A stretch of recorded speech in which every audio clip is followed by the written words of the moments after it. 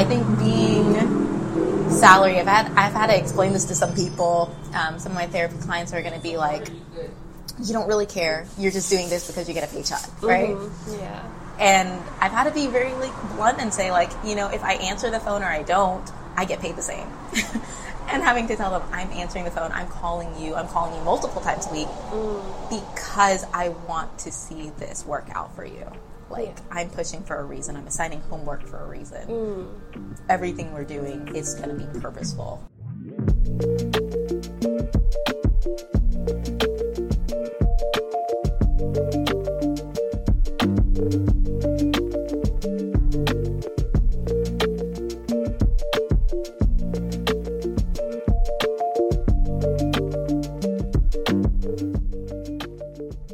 Hey everyone, Sophia Emile here, and welcome back to a new, hella overdue, episode of the Love Made Visible podcast. Abject apologies, by the way, for that hiatus. I hadn't planned on taking that long of a break with the show, but, you know, when life kind of body slams the shit out of you, you just gotta lay on the floor for a few months. But we're back on our feet now, and I just want to thank y'all for showing up to this episode and supporting the podcast despite that 5-month hiatus. So thank you. For this episode, I had the pleasure of talking to Rubi Guanlao Morgan. I'd met Rubi only once before the interview at the Women of the World Poetry Slam in Dallas back in 2020, literally just a few weeks before the pandemic shut everything down. She's an amazing writer and spoken word poet, but she is also a therapist. So I 1000% leaned into that, and she was kind enough to talk to me about how she balances those two areas of her life, her creativity and her profession in social work. So without further ado, let's get into it.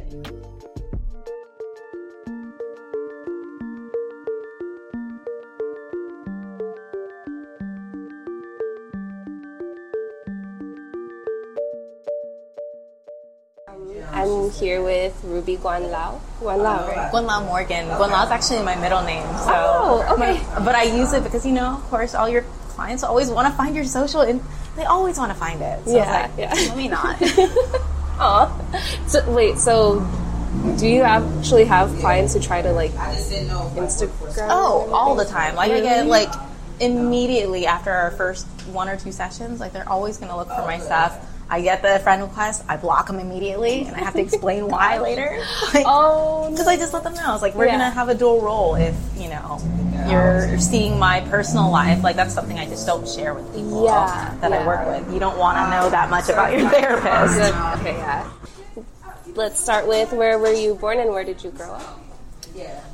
So I was born in Panama City, Panama, because my parents were both Navy. So they were on a military base, so I was born there.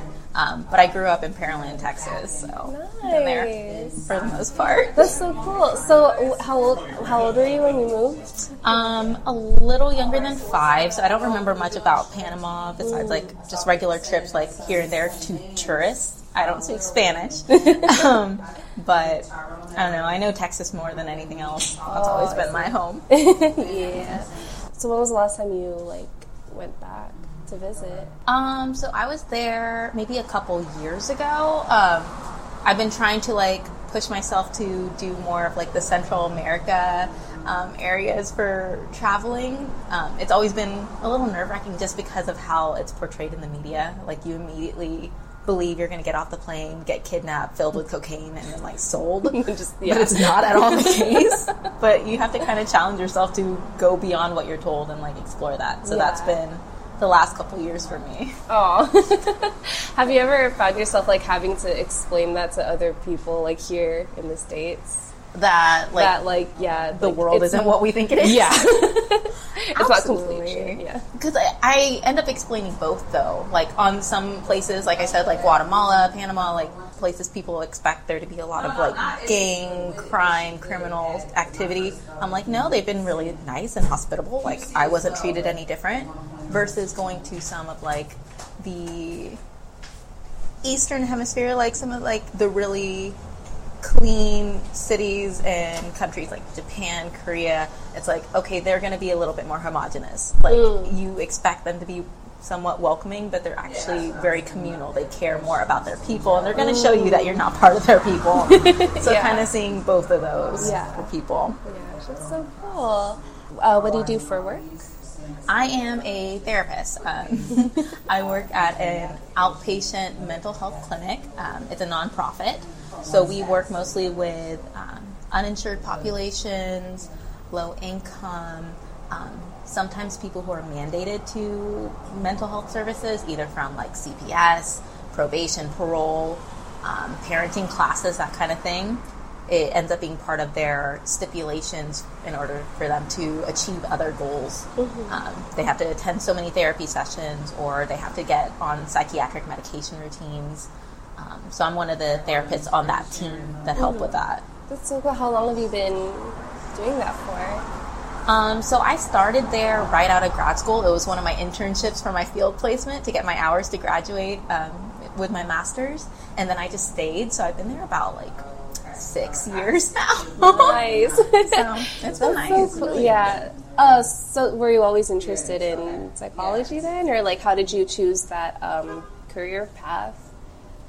I think a lot of people find psychology really interesting. So I didn't feel like I was very special in that sense, but I did find that it came easily to me.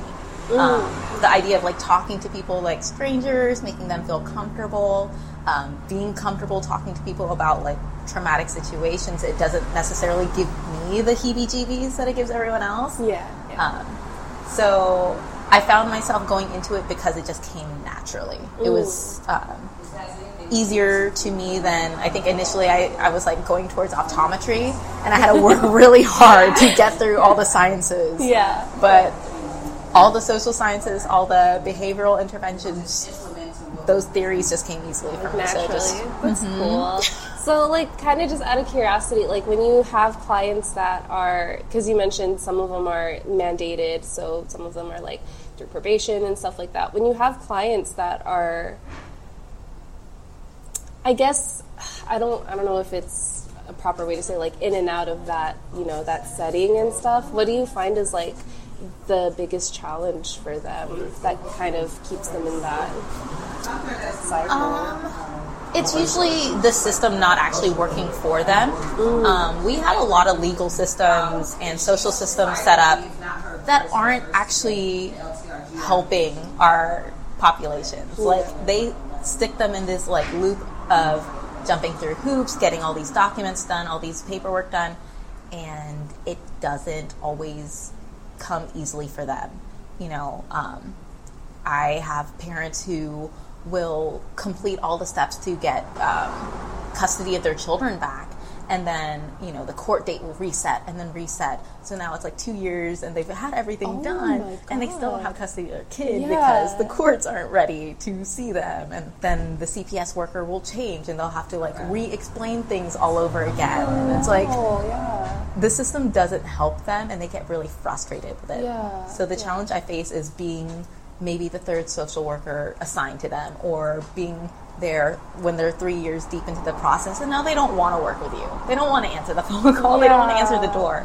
And you have to find ways to build their trust again, build their hope and motivation to keep doing this. That's so unfortunate. It really is. And it's just like a never-ending cycle, because these positions, like you said, home health, people get burnt out. They leave. They find other jobs. And sometimes we forget that us leaving also just makes it harder for the patients who have to get reassigned to someone else and have to re-explain, I like it this way, I don't like this. That happens. So that's so unfortunate, because I feel like a lot of people aren't aware of that. A lot of people, they're so quick to put the blame on the person and everything. They don't realize that.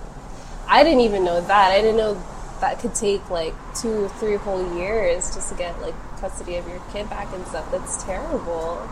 Because it sometimes it doesn't even recognize with the state, because like, you know, whatever situation got CPS involved in the beginning, they will put the child with like a sibling, or they'll put the child with like an aunt or something. So they imagine that okay, well, mom still has access to the kid, dad still has access to the kid. It's fine. This isn't a big deal. But they don't always know, like, the ins and outs of the family dynamics. Yeah. They could be having a fight, and then, like, suddenly aunt's like, oh, it's Thanksgiving? Well, I'm going out of town, and you can't see your kid for Thanksgiving. And, like, that just causes this whole other behavioral concern. Yeah. It just ends up being really frustrating for everyone involved. Yeah. But that's amazing work, though. Like, the world needs social workers. The world needs people who, like, who build that kind of, like, to give them, like, hope and everything. And, like, it's someone to trust. At least it's someone that will advocate for them in this, like, super messy system, you know? I absolutely agree. I think it's not given a lot of credit that it's due, both just, like, in general from people and, like, financially, of course. Mm-hmm. So we just balance it out. Do what you can. Yeah. So, like, what is I know, I don't know if there's a typical, quote unquote, typical day, but what does a typical day look like for you at work? For me specifically, because I just do individual therapy, I'm assigned a caseload at the beginning of the month, and it's for the most part pretty consistent. I maybe get like 10 additional clients every month at most. But I spend the good morning kind of confirming my appointments. I try to see about like 5 or 6 people a day for 45-minute sessions. And that's just like a state mandate. It's like Medicare, Medicaid, they only will reimburse you 45 minutes of therapy. Mm-hmm. I think it's like every week.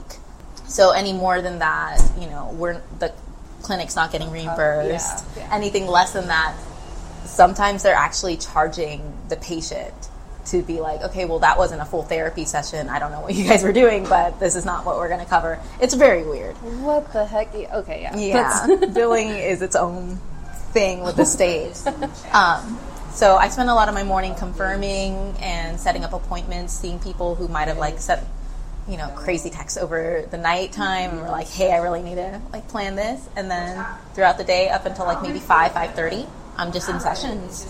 Okay. For the most part, most of my sessions are going to be telehealth. I can do some audio calls. I think COVID changed that, where we're allowed to just be on the phone. Yeah. But I find that the video calls are actually a lot more effective. Okay. Like, being able to see each other helps. Mm-hmm. Yeah. I was just about to ask that, like, what were some of the, I guess, big changes that you saw when, like, the pandemic happened, as far as, like, interacting with your clients and everything? So yeah, of course that shift to telehealth was going to be the biggest one. Prior to that, I think the first 4 years or so, I was doing in-house therapy. So I would drive to their house or park, office, school, because I had some 18-year-olds who were like just finishing high school, and we would do therapy there. And that was a little bit difficult for them just because of who might be around. Like, so if it's at their house, it's like their family members. If it's at work, it's like coworkers being like, who's driving to the job on your lunch break? Yeah. Or for students, it's like my friends are wondering why I'm in therapy at 18, you know? Mm-hmm. Yeah. But now it's weird because now that you're doing telehealth, and people have more access to therapy sessions from anywhere, they really will be doing it from anywhere. I'm like, they're in the grocery store, they're in their Really? car. Yeah, it's like they're just driving and they're like, it's okay, I'll just put the phone down here. I was like, no, I'll get to your destination. Yes. But it's trying to get people to sit down and do it now. Yeah. So that's interesting. So I know this because I've been following you for a long time now, but for people who don't, you also write.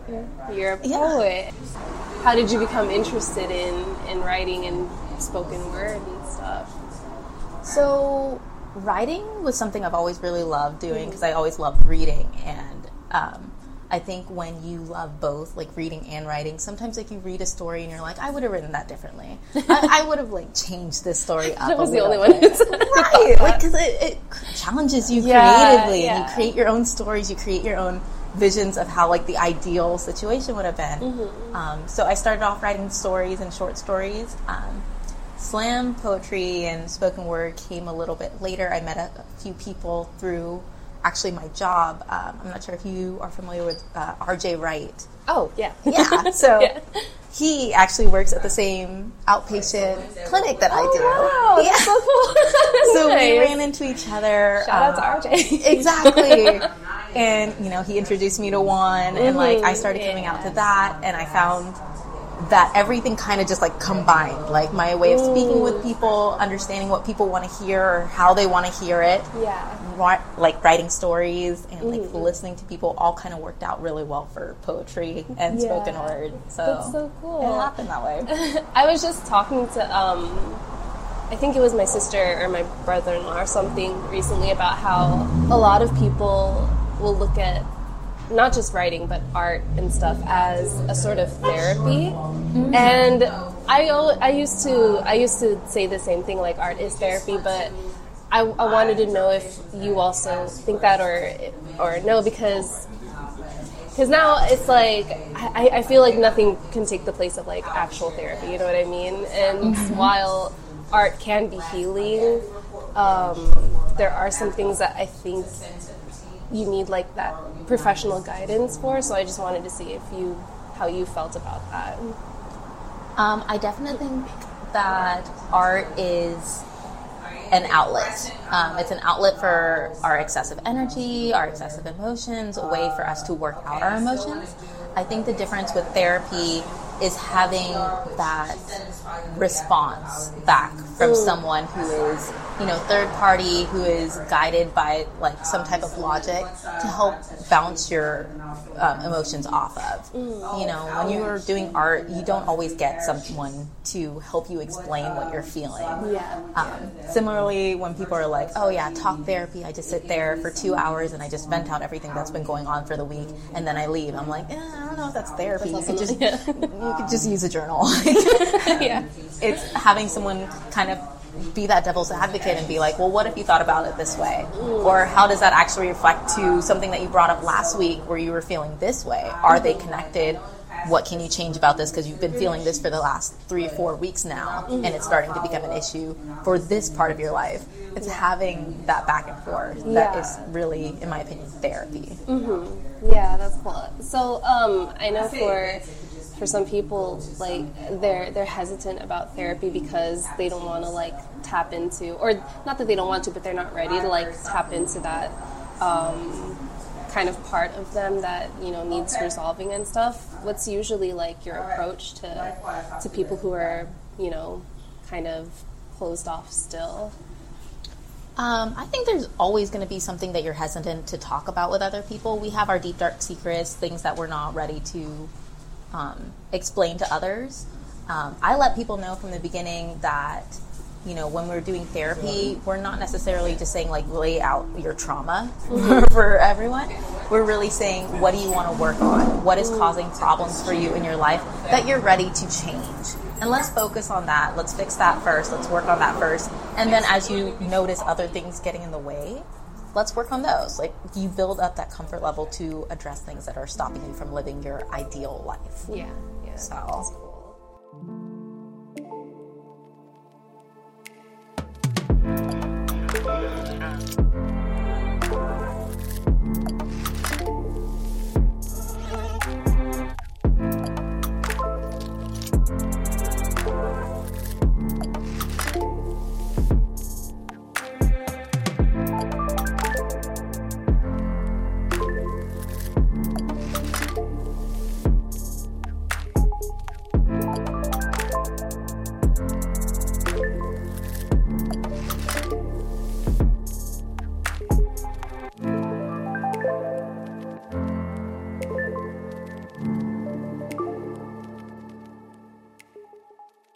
Most satisfying thing and most frustrating thing about your work? So I think the most satisfying part is, you know, like I said, you'll have the same conversations with people all the time. And I think it works the same way with, like, our friends, too. Like, if you've ever had a girlfriend or a guy friend and you're like, your relationship, it sucks, dude. Like, I've been telling you this for years. And then there's going to be that one day where something will happen and they're like, you know what? I'm done with it. I recognize that this is a problem. I'm not doing it anymore. And you're just like, you got there. You got there. Yeah. It's like that with therapy. Sometimes we'll have the same conversation. I cannot tell you what to do. I cannot give you advice. I can just help guide you in ways that I recognize is going to be best for your life. And it takes a while for people to get there. But when they do, that's so awesome because you see the immediate change in them. They're so much less stressed. The next session, they're just like, I don't really have anything to talk about. And I'm just like, yes, that's great. That's a good thing. Frustrating part is that process, though, right? It's hearing them bring up the same issues and, like, knowing you cannot sound frustrated because they don't want to tell you anymore if you sound frustrated. You're like, you had the same argument with your boss. How did you react? You punched them again? Okay, well, like, what can we do next time? Like, you recognize it and you just have to keep going and build up that skill set for them. Yeah. As a kid, do you remember what you wanted to be when you grew up? Ooh, yes.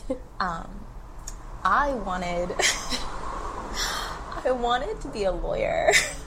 Nice. Yeah. I mean, that's because I just always had something to say back to people. Like I was, I think there's a weird, I don't know if it's, there's just like a dynamic, I think, within like the Filipino culture of like wanting to be kind and welcoming and non-confrontational, right? And I just didn't get that. That did not instill itself in me.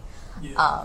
So sometimes I'd be talking back to my mom or talking back to my grandmother, and she'd respond back with like, if you just want to talk back so much, you might as well just be a lawyer. You might as well, like, what is the point? You're just going to argue with me anyway. And you're like, I will do that.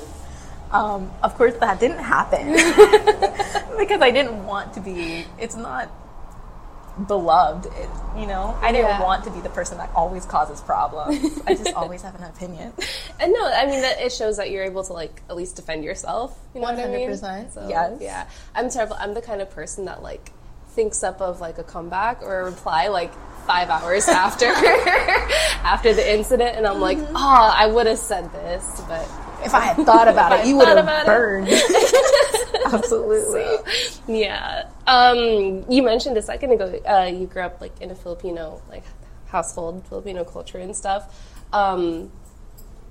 Obviously, I can only like speak from personal experience. I know that for me, like the option to pursue something that wasn't like medical field or anything like that was kind of against like what my family like expected of me. Is that something that you also experienced? Not particularly, because like I said, my parents were both military, so what my mom specifically wanted for me was just stability. So what she didn't like was, throughout college, I was, waitressing all the time. Like that, I was just trying to get the quickest jobs, quickest money, and she didn't like me switching back and forth. She was very much like, you stay at a job and you stay there for 10, 15 years, you get all the promotions, you work your way up, and that is how you have a career. Yeah. It wasn't even just like based on salary, it was just based on like, do you know what you're doing with your life? So that was more what she wanted for me. My dad stayed in the military for a good amount of like my first early years, so he wasn't like too big on explaining what I needed to do. He just wanted me to get an education, and that was him coming from the African American perspective of the only way we can prove ourselves to be more than just middle class is to have an education to prove that we are. So I didn't have a lot of force to do healthcare. It was just more like, you're going to finish school, you're going to have a job, you're not going to be like switching majors back and forth and all. Yeah.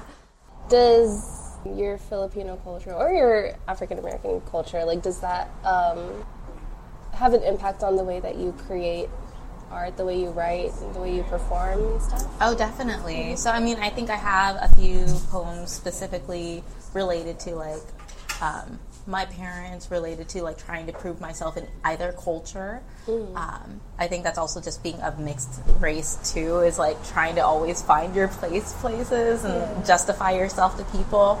But I think that's what a lot of people's creative art comes from, is us bringing in our own experiences, our personal life, and that's what makes it unique, because we all have our unique experiences to show from it. Yeah. But I haven't shown any of my parents any of it. No, if they found it on their own, maybe, and they just haven't told me. But I haven't gone out of my way to show them.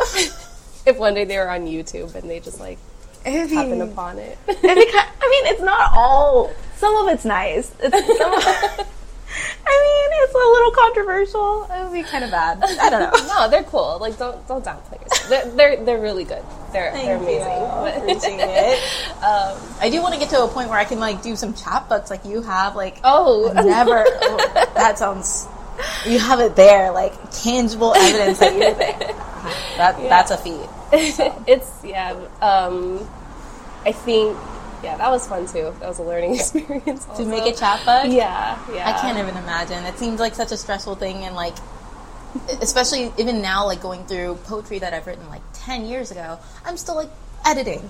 So, my God, yes. Yeah. Maybe reading a book and being like, I kind of wish I changed this. Like, how do you do that? It's literally what you said earlier about like when you read a story or like watch a movie or whatever, and you're like, I would have written that differently. That's like me every time I see like, not even just my chapbook, just anything that I've like, I thought I was finished with, I was like, yeah, I can definitely change that. But then when you have it in like print, I'm like, oh man, like, do I like Sharpie it out or whatever? You turn it into your own erasure program. Hey, I mean, I love it. Yeah, so tell me the first thing that comes to mind when you hear the phrase, work is love made visible. I think coming from a social work background, like that ends up being the stereotype of it, of, in order to do social work, you have to be just overly extraneously caring about all your patients, and I think that's what gets people into burnout. I hate when I hear people being like, oh, but I love my job. I don't want to get to the point where I'm so detached from my clients that like I don't feel it when they tell me hurtful stories. I was like, I think you kind of do need a little bit of that detachment. Yeah. I want people to find just purpose from their job sometimes, but not necessarily equate it with who they are, with their love, I feel like you need that passion elsewhere in your life, because you're not going to work forever. And then those people retire and they don't know what to do with themselves anymore. Yeah. So that's my only caveat with that. I definitely feel that, like, that whole, because for me it was a question of, like, if I'm getting paid to do it, is it really coming from a place of love? You know what I mean? Mm-hmm. And so I know I'm still having a hard time, like, properly detaching myself and stuff, so if you have any tips, that'd be great. I mean, it's sometimes depending on the situation, because technically, we're coming from different places. My therapy is going to be different from home health. In my head, I'm coming into a situation that someone has already found themselves in, and I'm doing my best to get them out of it or help them find their own way out of it. Mm-hmm. So I don't necessarily have that same attachment to, if I didn't do something, it's my fault. It's different that way. But I can see when you're in like more of a medical field, and it is your job to help them get back to a baseline. And like you feel like, oh, if I taught you something differently, if I didn't do my job here, I might have hurt you more in some ways. Yeah. It's hard. It is. But I think being salary, I've had to explain this to some people. Some of my therapy clients are going to be like, you don't really care. You're just doing this because you get a paycheck, right? Mm-hmm. Yeah. And I've had to be very blunt and say, like, if I answer the phone or I don't, I get paid the same. And having to tell them, I'm answering the phone, I'm calling you multiple times a week because I want to see this work out for you. Like, I'm pushing for a reason. I'm assigning homework for a reason. Everything we're doing is going to be purposeful. I don't want to just take up 45 minutes just to take up 45 minutes. Yeah. I think part of it too is, like I said, I think it comes from experience too, right? Mm-hmm. Just practicing, like, setting boundaries and stuff like that. Absolutely. And that's hard too. Like I said, I especially lately, I've been trying to travel, explore a little bit more and stuff, and trying to keep that balance in mind that it's like every week that I'm not here is a week that people have to put off like their ways of venting, their ways of coping that they use through therapy, and having to prep people for that. It's like, okay, I'm not going to be here this week. What are ways that you can use this time for yourself? What are things you can do for yourself that maybe you wouldn't have done before? And kind of working that out. That's cool too. Like you kind of you give purpose even to like those times. I think that's cool. I think you have to. Like I can't imagine, like, obviously I've never had a kid, but like there are people who are taking maternity leave and they're like, yeah, I won't be able to see my client for the next 3 months, and I'm like, yo, what? Like, and they're like, yeah, I'm just gonna assign them to someone else. And I was like, that's such a weird break in the therapeutic relationship. I can't figure out how to make that work. I'm just not there yet at that bridge, but that's something I would have to like be supervised on. Like, how do I make that work? That transition, I am. Well, this has been so awesome. Thank you so much. I don't know if I mentioned to you, it's going to be really short. I have just one more question. Advice you would give to your 20-year-old self? I would say don't focus on the money.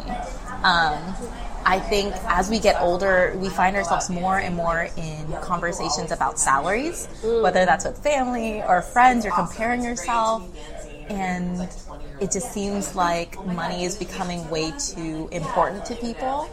So, like, I know a lot of people who are making 6 figures and are working like 70 hours a week. They're just completely miserable and stressed out. And then I know people who are like making like in the 30,000s, living a full life. And I would love to tell myself that that's not going to be something I have to focus on all the time. Yes. Chasing the career that's going to give me the most money, chasing the job that's going to give me all these things, and then having to stress about explaining it to people, like what my salary is or what I'm trying to do in the next 5 years. Just focus on other things outside of work.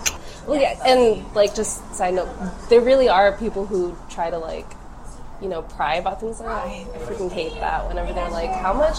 And I'm like, none of your business. Because they're also trying to figure it out for themselves, like what makes a life worth living. And then it really depends on what your expenses are. Like, are you making $30,000 but living in like the inner loop, the Heights luxury apartments?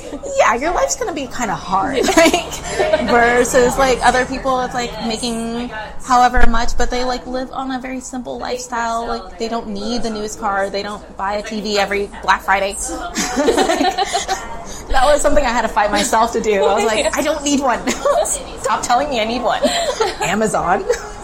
And like Cyber Monday does not help at all, because I'm like, you just made it easier for me to like access this. Yes, I do not need Amazon Prime. I do not need everything overnight. I can get anything I want by 7 in the morning. Like, I don't need that. So I have the time to like look it up. I have time to like wait for it and everything. Right. So. It's just the way we have our lives now. Well, thank you so much. This was so cool. I'm glad. I really appreciate it. Of course, and I appreciate it. Sorry about like last week, like when we were supposed to meet on like Thursday. And oh my God, no! Don't even worry about that. I felt so bad. I was like, it was like Friday morning, and I was like, I never responded back. No, it's totally fine, girl. You were in Guatemala, so you're fine. But it works out because like when I got back from Guatemala, I was like sick. I got like a cold from, I guess, a temperature change. Like, it was like 80 something there, and then I got here and it was like freezing and raining. Yeah. And I was just sick. Like, I still hear it in my voice a little bit. But I was like, okay, maybe it worked out. But still, I appreciate it. Take care of yourself too. Thank you. So, yeah, that was Rubi Guanlao Morgan. Yeah.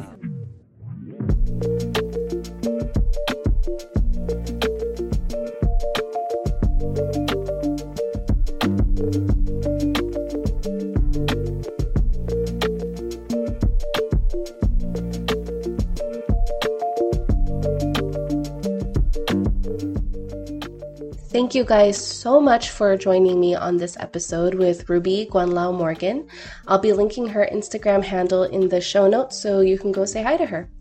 And please give the podcast a follow as well, if you hadn't already, at Love Made Visible Pod, which I'll also be linking in the show notes. And stay tuned for a new episode coming soon. Bye!